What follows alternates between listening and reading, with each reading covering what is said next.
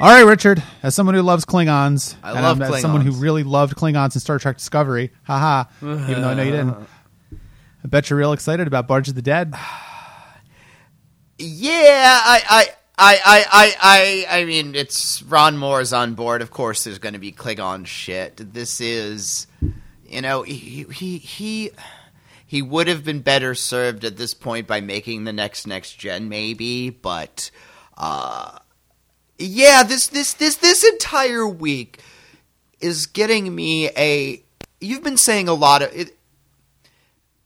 You're really careful about avoiding spoilers. We do have kind of a loose policy on that, but out of courtesy, you're not really telling me much of what's going to happen in the future. Yeah. But there have been a lot of things that you've mentioned offhand that later on I picked up on as you were very influenced by what was happening later. In other words, you were talking about, well, maybe Janeway's making bad decisions. Maybe she's, making these, maybe Scorpion is a bad idea for her to make this alliance with the Borg. Maybe she should, which is obviously influenced by episodes like Night, by episodes like where Species 8472 ends up going. And, for example, this week in Tinker Tailor Dr. Spy or whatever, is obviously... You got it. Good job. You've been talking a lot about how Janeway still doesn't respect the Doctor, and here we have another Janeway doesn't respect the Doctor story. And where she learns her lesson about how really she needs to... Again, we'll get into that. And here we have an episode where B'Elanna Torres learns to accept part of her Klingon heritage, and this all feels like... This has very much been done before, and it feels so too little too late in a way. Like, these are amazing season 2 episodes. Yes. I think that there's a fundamental disconnect between the quality of Star Trek Voyager on the episodic level and the quality of Star Trek Voyager in the gaps, in the details. And one of my cliched statements is always, I like shows that are more than the sum of their parts. And I don't think we've ever really interrogated what I mean by that, and I don't know that this is necessarily the time or place for us to do that, but I think it's relevant once again to bring that up because there's an inconsistency in the ways in which Voyager is not careful about remembering what has happened before, in remembering certain character beats. It really does feel like the person in charge of continuity on scripts is not like doing a very good job or something. I mean, that is a real job that exists, and I'm never really sure. Like, Voyager to me feels like a television show that had a tremendous amount of behind the scenes turmoil that spilled over into the production. And that's and I think this, like, Barge of the Dead is actually a really good example of that, because this is the second, story credit that Ron Moore got. He didn't write this episode. He was gone by the time that this episode was written. So, he lasted all of, 2 months or something. He wasn't around very long. Wrote a script and a couple outlines. And I think that he was raising valid but troublesome and bothersome questions for Brown and Braga and the rest of the Star Trek Voyager writing staff, which is that, objectively speaking, this isn't a very good television show. Now, it has its charms. I like a lot of the characters on an episodic level. I think that it knocks it out of the park more than frankly I think it deserves to.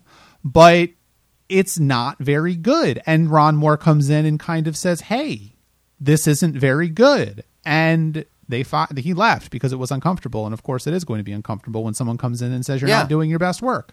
But they're not doing their best work. And I think that's really what it comes down to. No,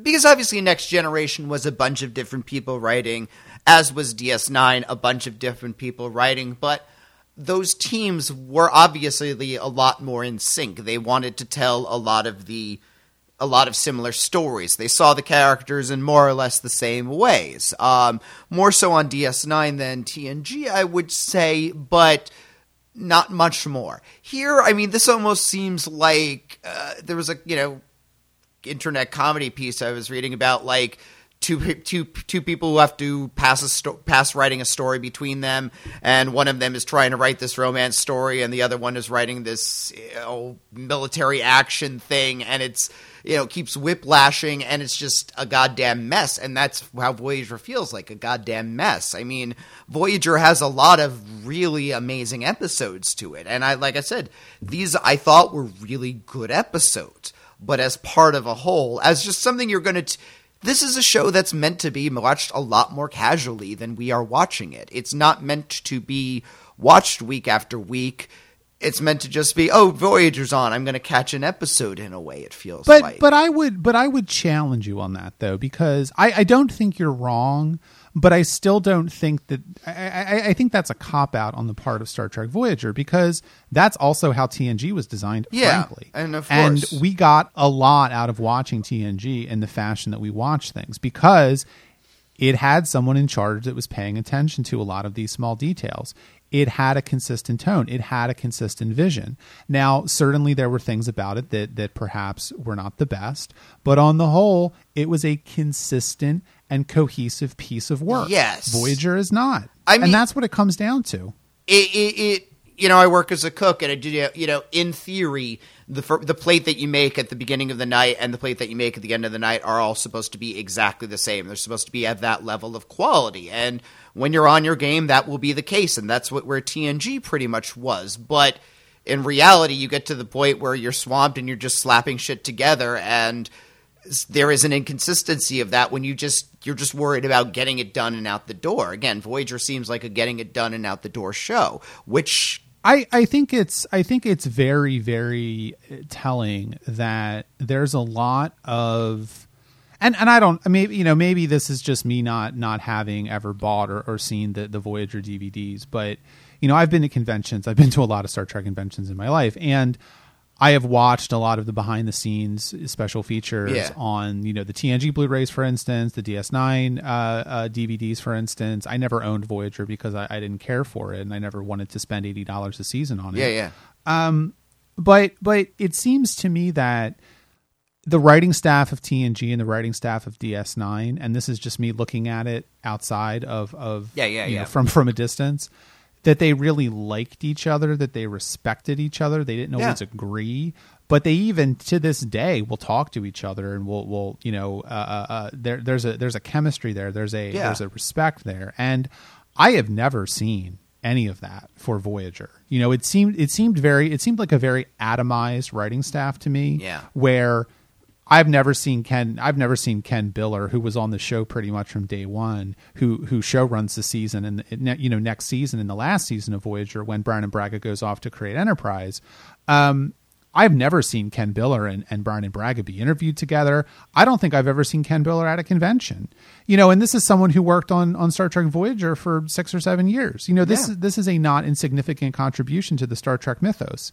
So I just think that a lot of this comes down once again to, a lack of caring, frankly, on the part of the writing staff. I have seen in so many places from so many different people interviewed individually about Star Trek Voyager that for so many of them, this was just a job. They didn't care. I mean, they cared, right? Like, they didn't want to get fired. I'm not trying to say they were doing bad work, but it's just like, it was a job to them. It wasn't a passion in the way that I think writing for TNG was a passion. And DS9 was its own thing. I mean, that was Ira Stephen Bear being a really, really intelligent and creative person who built a writing staff that aligned with how he saw the show evolving. I mean, it is what it is. And I think that... But I think it's funny that because all of that is almost mimicked in the way that the cast is, because TNG is about a group of people who all have different talents but are coming together, and you have a captain who is synthesizing everybody's ideas and figuring out, all right, we're going to figure out a way we can all solve this problem together. And DS9 is about a very strong leader who is dealing with a bunch of coworkers who grow to respect each other greatly over the years and who do have a singular vision for peace together. And Voyager, every time Voyager insists that we are a family and this is us, it rings a little false. Like, Voyager is the Star Trek that knows it's a television series. I think is fundamentally what it comes down to. And, I think Barge of the Dead is actually a really good... I mean, we do this a lot with Voyager because a lot of times there just isn't that much to talk about, frankly. This is not the deepest of shows. Although I think this week is fairly deep in terms of character stuff. But... another part of it that is frustrating, though, of course, is that like even in episodes like Barge of the Dead, which I don't like too much, but I can respect it, and Tinker Tenor Dr. Spy, which I like a lot, you never really know how seriously to take any of the character development because they could just forget about it and a season later do yet another episode where B'Elanna comes to terms with her own Klingonness or whatever. And I mean, Barge of the Dead is what it is, and I think that I'm not really sure that it's funny to talk about all of this stuff, right? Because one of the most famous things that one of the most famous things that Ron Moore ever said about his time working on the Star Trek Voyager writing staff, and I think I've said this before, is that he came onto the show and he's like, okay, I've watched the episodes, who are these characters, what are their personalities, and he's like, okay, what about B'Elanna? Who's B'Elanna? And they say, oh, well, she's the engineer. And he's like, okay, sure. But like, who is she? What does she want out of life? Yeah. How does she react to certain situations? What is her personality? And they would say, well, she's the engineer. And that I think and that's apocryphal, of course, but I think that also tells you all you need to know about how Star Trek Voyager's writing staff approached its product, frankly. And Barge of the Dead is a perfect example of that, where I think that what Ron Moore wanted to do was to try and give a little bit more depth and flavor to the character of B'Elanna Torres. But it just comes across as you said, too little, too late. What it was really funny about this episode is in the conversations between B'Elanna and her mother, I just instantly recast as between Worf and Alexander. Like, this is a conversation that the two of them need to have. And I wonder if, in a way, this is an attempt to channel some lingering bits of that storyline into that relationship, because it feels like that's where that's coming from. And, again, I think this actually dovetails very nicely with, B'Elanna's the engineer, because there aren't enough traits to really hang on her. And so... well, she's kind of like Alexander in some ways. She was raised Klingon, but she doesn't really feel any connection with that, and she's a very different temperament than is Klingon, and yet is wrestling with that side of herself. Again, I don't think that's a bad thing. That was certainly I think one of our big frustrations is that Worf and Alexander never actually have that conversation on Alexander's terms. It's always on Worf's terms that they have it. This is an opportunity for... the parent and the child to have that on a level which I think gives dignity to both of them. I mean, I think in theory at least that's the case. But I did say that I admire this episode, although I don't really like it. And I think a lot of the frustration on the part of this episode for me comes from the sort of, I don't know, it undercuts itself because B'Elanna isn't having this conversation with her mother. I frankly don't buy this whole Barge of the Dead thing. I don't buy the Grethor thing. I don't buy this. Well, I don't. And part of because I get to this point so much with Star Trek where I remember talking about this way back when we talked about Sub Rosa in TNG season 7. That's the infamous ghost sex episode. Where this is an episode which is asking us to take the supernatural seriously, and one thing that Star Trek has never done is ask us to take the supernatural seriously. And Barge of the Dead kind of outlines this and kind of colors outside the picture, where it's never really they're kind of coy with what exactly is going on. But like, either B'Elanna is like having a hallucinatory fantasy about coming to terms with her mother, or she's actually on the Klingon Barge of the Dead going to their hell, and neither is really satisfying as an answer. No, but and again, we're coming off of DS9 in a lot of ways still, which did an amazing job of walking that line that is very difficult in sci-fi of what's the difference between actual, between a deity and an advanced alien and a philosophy and science and religion, and all of these things do get muddled, and I think DS9 did a good job of navigating that. And there was an episode which was dedicated towards Worf getting the soul of his wife into Sto-vo-kor, and that is very similar to this episode, except I buy Worf's quests to get to get Jadzia into Sto-vo-kor because, number one, we've understood his relationship to his religion this entire time. We believe it's important to him, he believes it, and that's what matters, more than I think we believe it in B'Elanna, because, again, Worf's had this his whole time. B'Elanna just wakes up from a coma and decides this, so it does seem a little... the psychology that's going on in B'Elanna is a little obvious right now.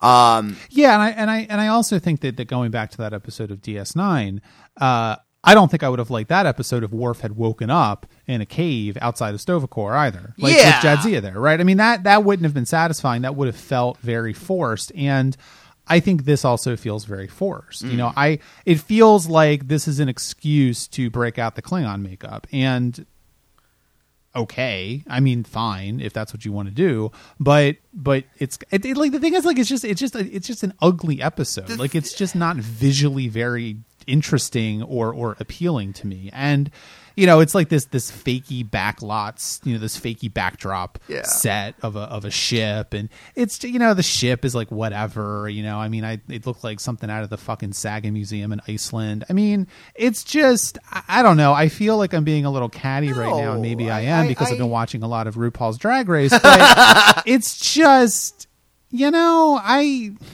really, if B'Elanna can't love herself, how the hell is she gonna love anybody else?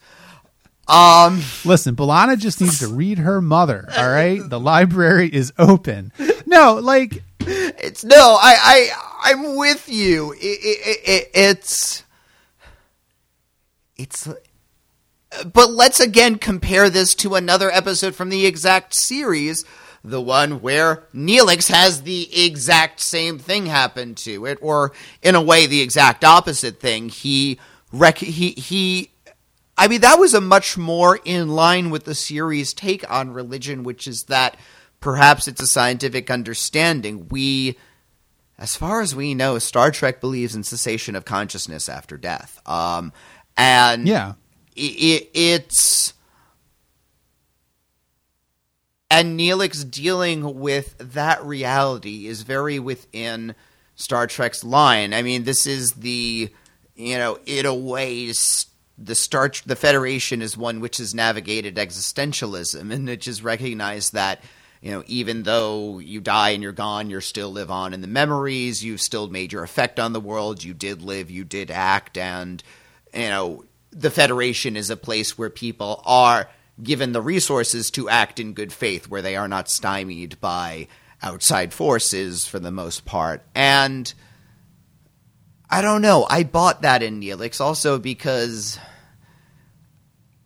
I don't know. Well, you bought it because Neelix is the best character of Star Trek Voyager. Neelix is the character, yeah. Yeah, I mean, like, and I think that's what it comes down to, is that Neelix is an actual character and B'Elanna she's a Klingon. Like, I don't know who she is, and I think that we know that she has mentioned her mother before. I think we heard her name before, Morel. We've never heard this pet name before, but that's fine. I mean, I don't know why she would have ever mentioned that to anyone except for Tom. But a lot of this just comes across as a character that we barely know. That is 6 seasons in, which is a problem. We are not going to.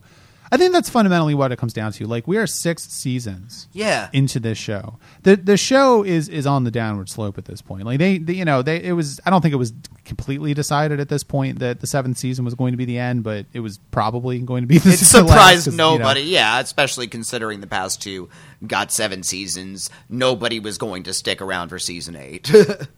Right, and they're just now getting around to trying to give B'Elanna some deeper characterization, and it doesn't work because fundamentally, I don't know who this person is, and so I cannot find myself to be very invested in her struggle to come to terms with her mother. I just can't. This is what I said, I think, last week. We are perpetually in season 2. This is the kind of episode that you have when you realize, like, oh shit, we had this character around the first season. We didn't really do anything with him. Let's start figuring it out, which is kind of what happened with Worf and Geordi, for example. They didn't really have much to do in the first season, but then you promoted Worf to Tasha Yar's position, and he began to grow into that, and they figured out his relationship to the Klingon Empire and his heritage, and then he began to be a character. Geordi became chief engineer, and they began to figure out plots through him. And this seems like the episode of, okay, well, now we're going to characterize B'Elanna Torres, and let's give her some opinions on her Klingon heritage, and let's actually make this, and this is her relationship with her mother, and maybe part of her arc over the series is her coming to terms with her spirituality. I mean, certainly if this were the character in DS9, that would be her arc for the series. But a lot of it, I mean, there's that scene with Tuvok in I think his quarters, because B'Elanna leaves and he's talking about the Bat'leth, and he's obviously trying to bait her into having an emotional reaction. And that, of course, I don't think that's a real scene. That's the entire first chunk of the episode is hallucination. Yeah, because, I mean, to the episode's credit, I think it does a good job of establishing something that just feels a little bit off, right? And that is fine. I mean, Ron Moore certainly, I mean, he didn't write the script for this episode, but he did the story by, so assumedly he did the outline, and he's good at that kind of thing. He understands Klingons very well. But it's just little things like there is a scene where Chakotay and B'Elanna are talking about her visions, and I don't remember the exact wording that B'Elanna uses, but she says something like, "Oh, do you believe in visions?" And he gives this kind of like half non-committal answer, and you're like, I don't think he's being sardonic here. I think that he's being true, and I'm like, but he's Chakotay. Like that's like all his character is. Is like the Vision Quest shit, and. Did they forget that? Well, like what is happening right now? I mean, in my understanding, from my view, that was a hallucinatory scene as well. That was within this vision, and so this is B'Elanna having a dying impression of, it's a dying dream kind of a thing, and that's her impression of Chakotay, or more likely, it is people that she knows and is going to for advice who are being hijacked by this Klingonness. In other words, yes, she has meditated with Tuvok before. She would go to Tuvok for spiritual counsel when she is dealing with something like this and she isn't sure and she needs to calm down, and that gets hijacked by him essentially becoming a Klingon. Talking to Chakotay, which is a normal thing that she does. He is the person that is perfect to talk to about the spiritual nature.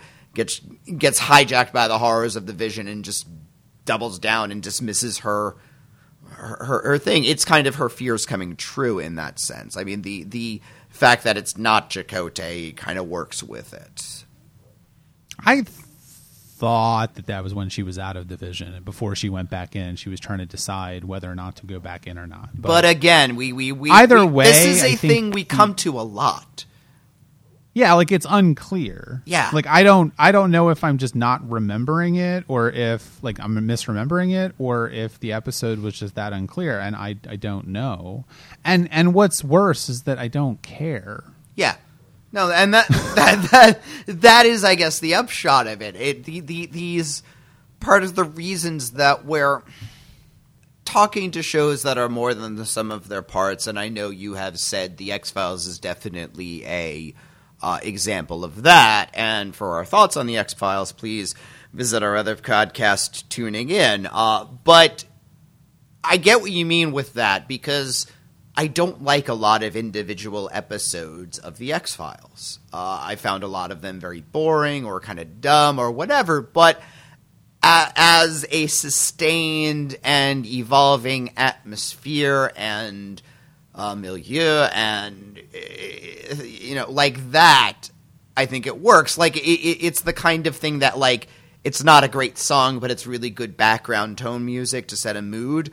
Like, that's how I feel about the X-Files. And I think we're okay at letting individual episodes just kind of wash over us now. We have really stopped watching episodes of Voyager for the plot anymore. And I know for me, part of it is I know that 90% of them are just going to be solved by technobabble. Yeah, that's for sure. And I think we just have to look for, the little bits of nuggets of character or whatever that are in there. And clearly I think that Voyager is a show that can handle this sort of sustained criticism. I mean, I think that there are a lot of shows that I would never do this for. But at the end of the day, like Barge of the Dead is another example of, I guess really what it comes down to is this is the path that Voyager could have taken. And Ron Moore coming in after 6 seasons and saying, okay, I made DS9 and it was the best Star Trek show ever, and I'm going to show you how it's really done. Yeah. Well, no, because like Tinker, Tenor, Dr. Spy is a much more Voyager-y episode of Voyager, and it's also a fuck ton better than Barge of the Dead. I mean, this show has had plenty of parallel universes and alternate timelines. This is... it seems like a lot of episodes are just... They didn't they didn't get a chance to do a Voyager episode in the real timeline, so they swiped someone from an alternate universe in which this is what the show was like. So these were swiped from the alternate universe where Ron Moore was showrunner. I'm not saying it's better, I'm not saying it's worse, but it is different from what we think of as Voyager. Well, I think that's true for Barge of the Dead. I wouldn't necessarily say that's true for Tinker, Tenor, Dr. Spy, but we can discuss that. I meant his episodes as those episodes. Oh, yeah. I gotcha. Well, we're moving on to talking about Tinker, Tenor, Dr. Spy, but before we do that, I do want to take an opportunity to remind all of you listening to this podcast, yes, you with the earbuds walking down the street, pay attention right now, pull over maybe. Get out of the way of your other fellow pedestrians and go to patreon.com/trekaboutshow to support us financially. There are costs associated with this podcast and our other podcasts tuning in. We work very hard each and every week to continue to bring these podcasts to you. We would love it if you contributed. Patreon.com/trekaboutshow is the place to show your support and love for Trekabout, tuning in, me, and Richard. Okay, so Tinker, Tenor, Dr. Spy is a fun episode, and the aliens are cool, and the Doctor is like at his most annoying but charming. And I just have to say that when Voyager just decides it's going to have fun, it's a completely different show. Yeah, again, the Hangout episodes are the best episodes of this series for me. When they're just kind of doing stuff, and because nothing really happens in this episode besides from the aliens attacking briefly, but that's never a serious threat. Yeah, it's more how do we navigate the Enterprise is never really in danger, but they need to get through the situation with everybody kind of saving face. And I wish this show were more of a sitcom. Maybe that's it. Like, I would love Voyager, but done as a sitcom within the Star Trek universe. The cast can kind of... Well, if you'd like a comedic take on the Star Trek Voyager milieu, please check out the Orville milieu, Season 2 on Fox this fall. But yes. Again, that's I think part of the impetus behind the Orville. Like, this is a tone that can handle comedy if you have a cast that you can do it, if you have a writing staff that's willing to do the comedy, and you can still tell good science fiction stories with a... Now, you listen to our Patreon special to find out whether or not we thought the Orville was that show, but the comedy episodes of Voyager are the best because, again, the cast can handle it. I think it would be very fun if we were the kind of people who could do that. We get asked every so often, why don't you do a patron special on like William Shatner's acting techniques or something, and we just really can't discuss acting. But it would be really nice to see the ways in which Brent Spiner and Robert Picardo ham it up, and just Picardo is just much better at it than Spiner is. I like him a lot more. But, like Spiner's just not good, and I think it's a matter of personal taste, of course. Yeah. I mean, I'm with you. I mean, I would say that on the very short list of things that Star Trek Voyager is the best Star Trek at, it is comedy. Like TNG was dreadful at it. TOS was all right. DS9 was good at it in very particular types of comedy that were very rooted in character. I'm thinking of episodes like Take Me Out to the Hall Suite, for instance.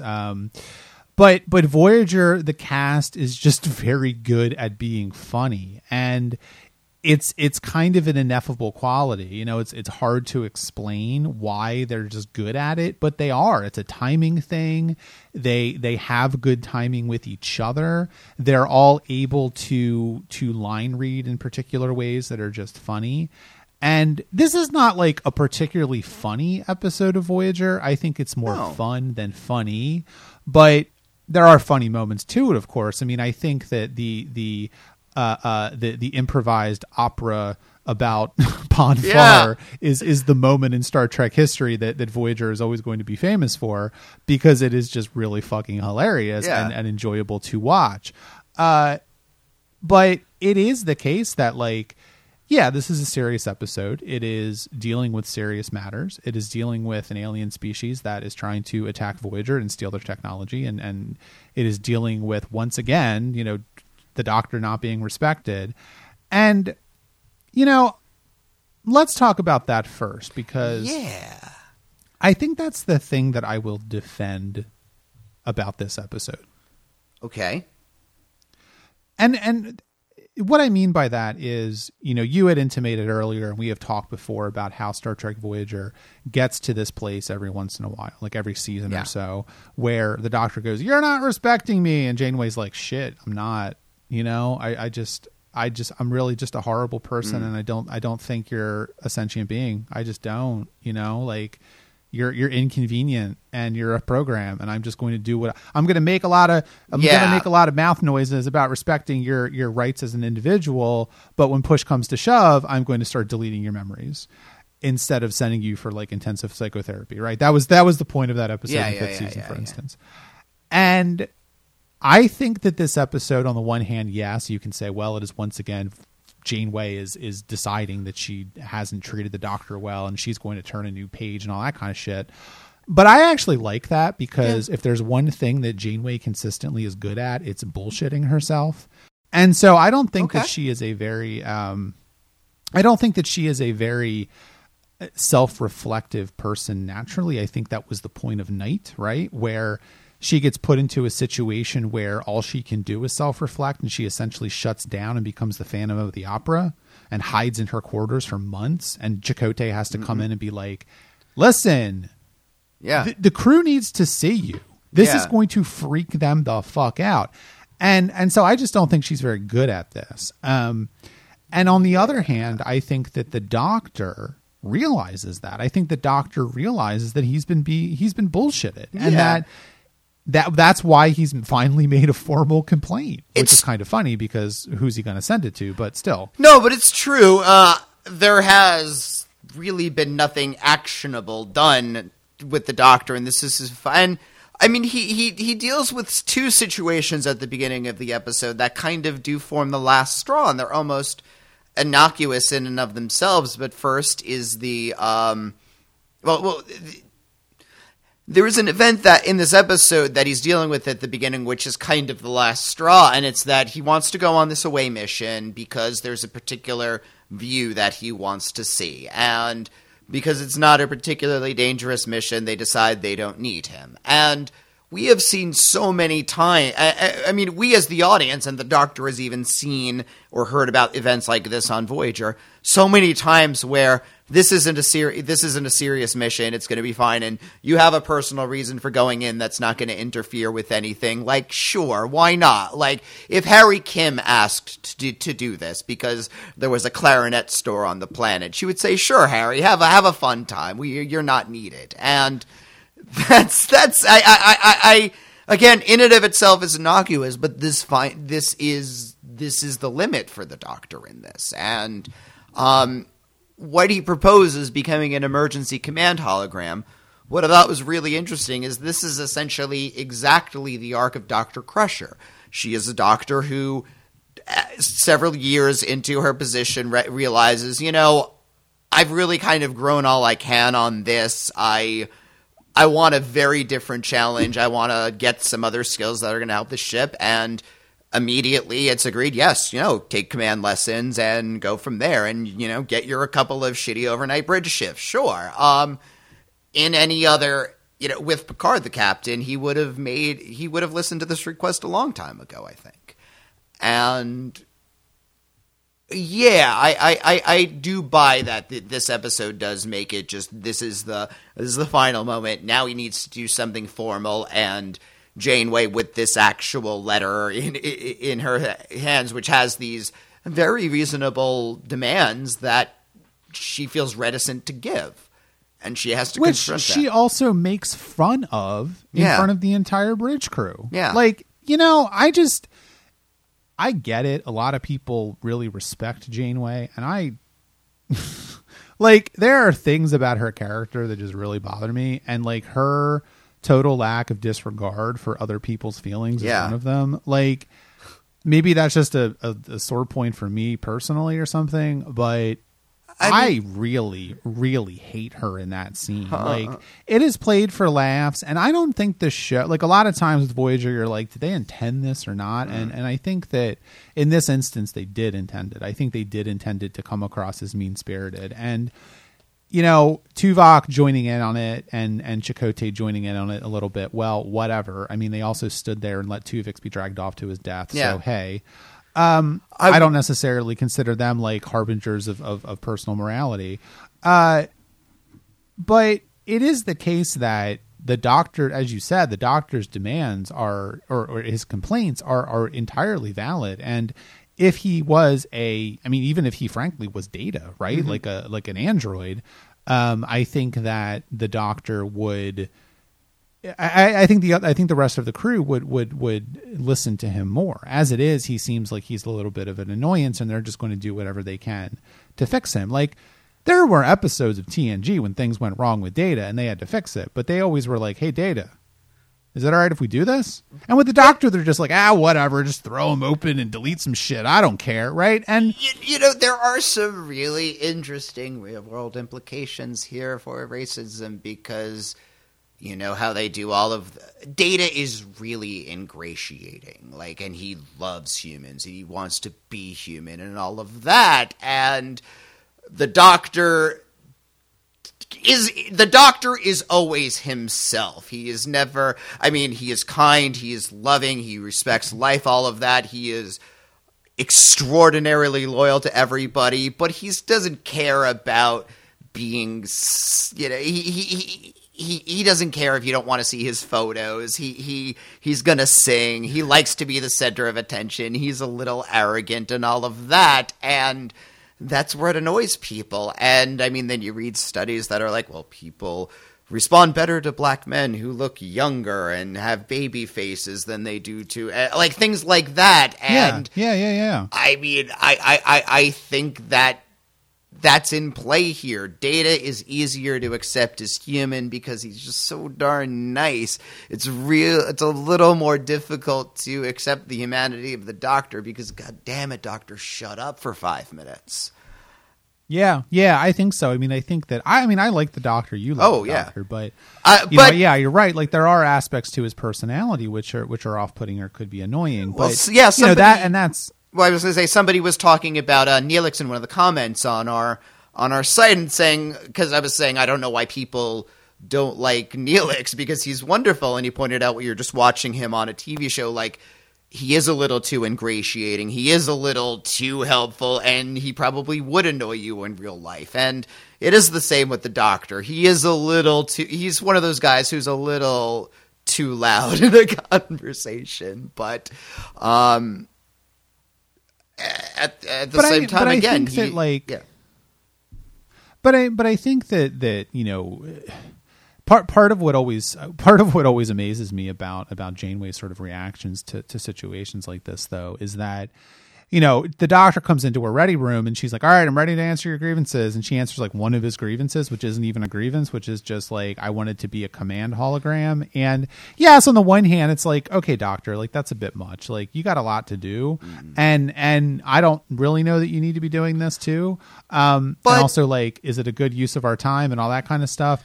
But she doesn't really give any like, she doesn't really give any objections. She's just Yeah. basically like, well, yeah, this is a good idea, but I don't want to do it, so we're not going to do it. Yeah, it's true. And- I mean, we've all asked for promotions, and it's valid for your boss to say, no, you're not ready there, or you need to be fulfilling your job, or, to even say, well, look, let me give you, a fair captain would say, listen, let me give you a little more responsibility. If you can handle that, we'll work on getting more. I mean, all of those are valid ways of addressing it. She doesn't do that because she doesn't like the Doctor. I'm being serious. Like, she flat out doesn't like him. They take little Naomi Wildman much more seriously when she insists that she has a position which doesn't even exist.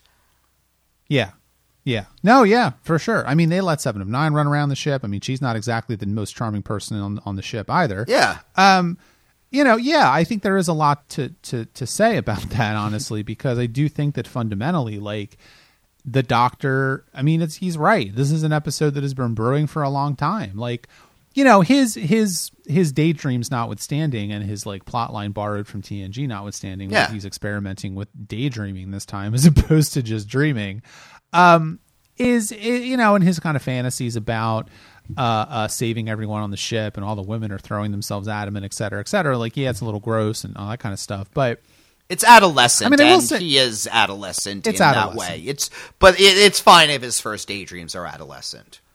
Yeah, and I think, I will give Janeway a little bit of credit where she does defend his daydreams, where she says, well, like, all of her daydreams are a little bit, self-aggrandizing. Like, that's just a thing that people do. Yeah, that is the moment when she does finally, I mean, it's interesting, she is the first one to say, like, are we sure we should be viewing this guy's daydreams? Like, that's not really, I did agree to give him more consideration. Like, that, she finally recognizes a line that she said she would not cross. And again, when she sees her, she, I think, finally clicks what the Doctor's been saying this entire time about going beyond his program. And she's finally able to recognize some of her own fantasies and ambitions within him. These are not that different from stuff that she might have imagined when she was captain. Of course, when she was a young bridge officer, she had the imagination, well, there's gonna be the thing that almost destroys the ship, and I'll save the day, and then it'll be great. I mean, who wouldn't think that way? And that is what clicks as human to her, and I think that's interesting. I think it's fair, and I also think, frankly, too, that the part of this that the episode never says anything about, but which I think is kind of there, but not really stated outright, is its subtext is that the Doctor never chose to be a doctor, and there's a lot of things said in the episode about, well, he's got a job, he's the chief medical officer. I think Chakotay says that, right? Where he says, well, look, he's got a lot of responsibility. He's the chief medical officer on the ship. Like, it's not like we're just locking him in a closet all night or something. It's not the case where we used to just like turn off his program and not turn him on again until we needed him. Like, we have given him a lot of responsibility. But at the end of the day, like, he never chose to be a doctor. And he's a good doctor, and he seems happy with being a doctor. But there is a little bit of like weird determinism here where, I mean, let's be like very reductive about it. The fucking guy's name is the Doctor. Yeah. Like, that's who he is. He is named by his profession.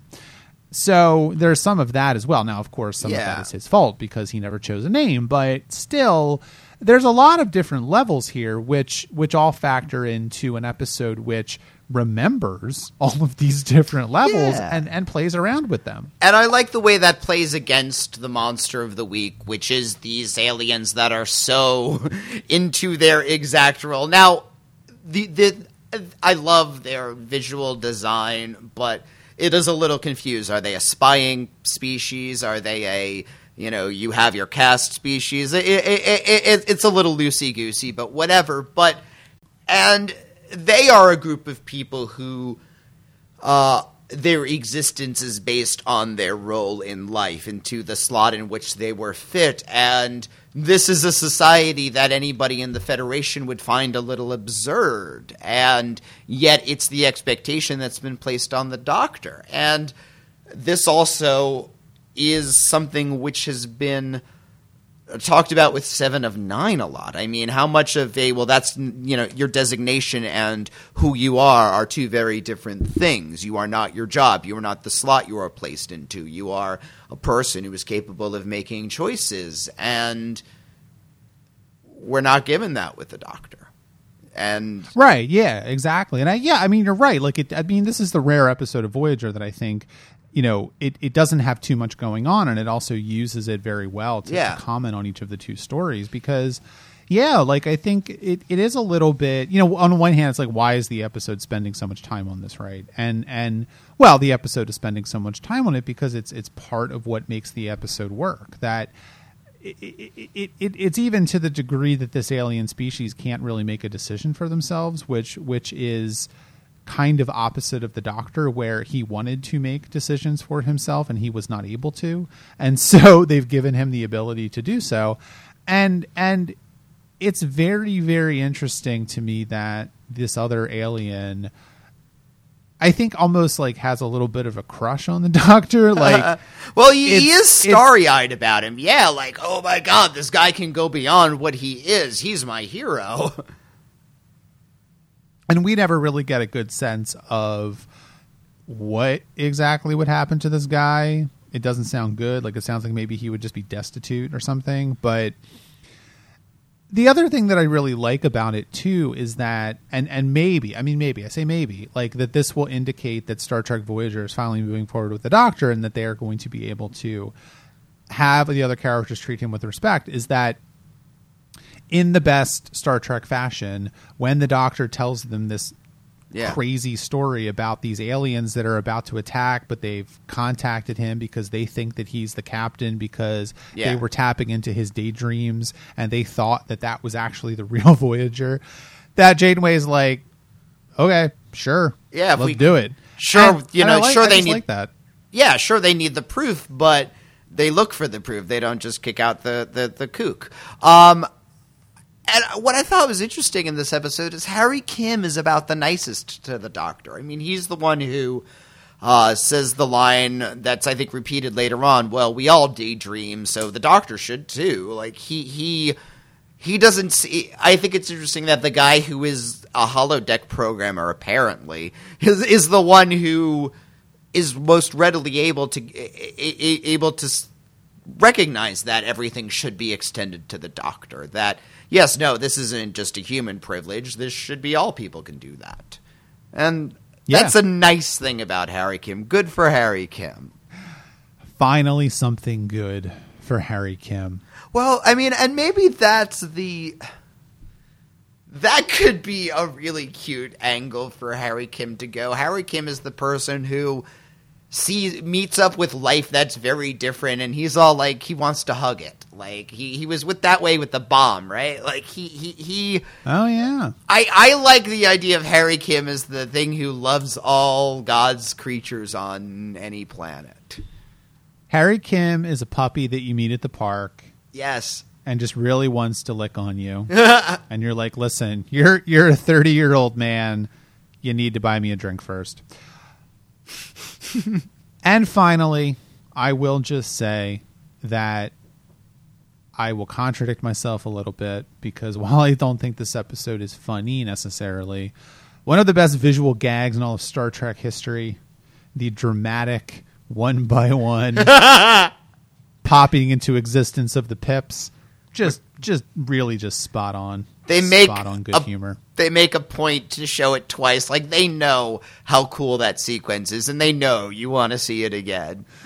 And the best part of that is that's not even really the joke, because you see it once and then you see it again, only to get the real joke, which is Janeway going, "That's impressive." I gotta give him that. All right, well, I think we'll leave it there. If you have any thoughts on either of the episodes, Barge of the Dead or Tinker, Tenor, Dr. Spy, please leave a comment on the post for this episode of the podcast at truckaboutshow.com.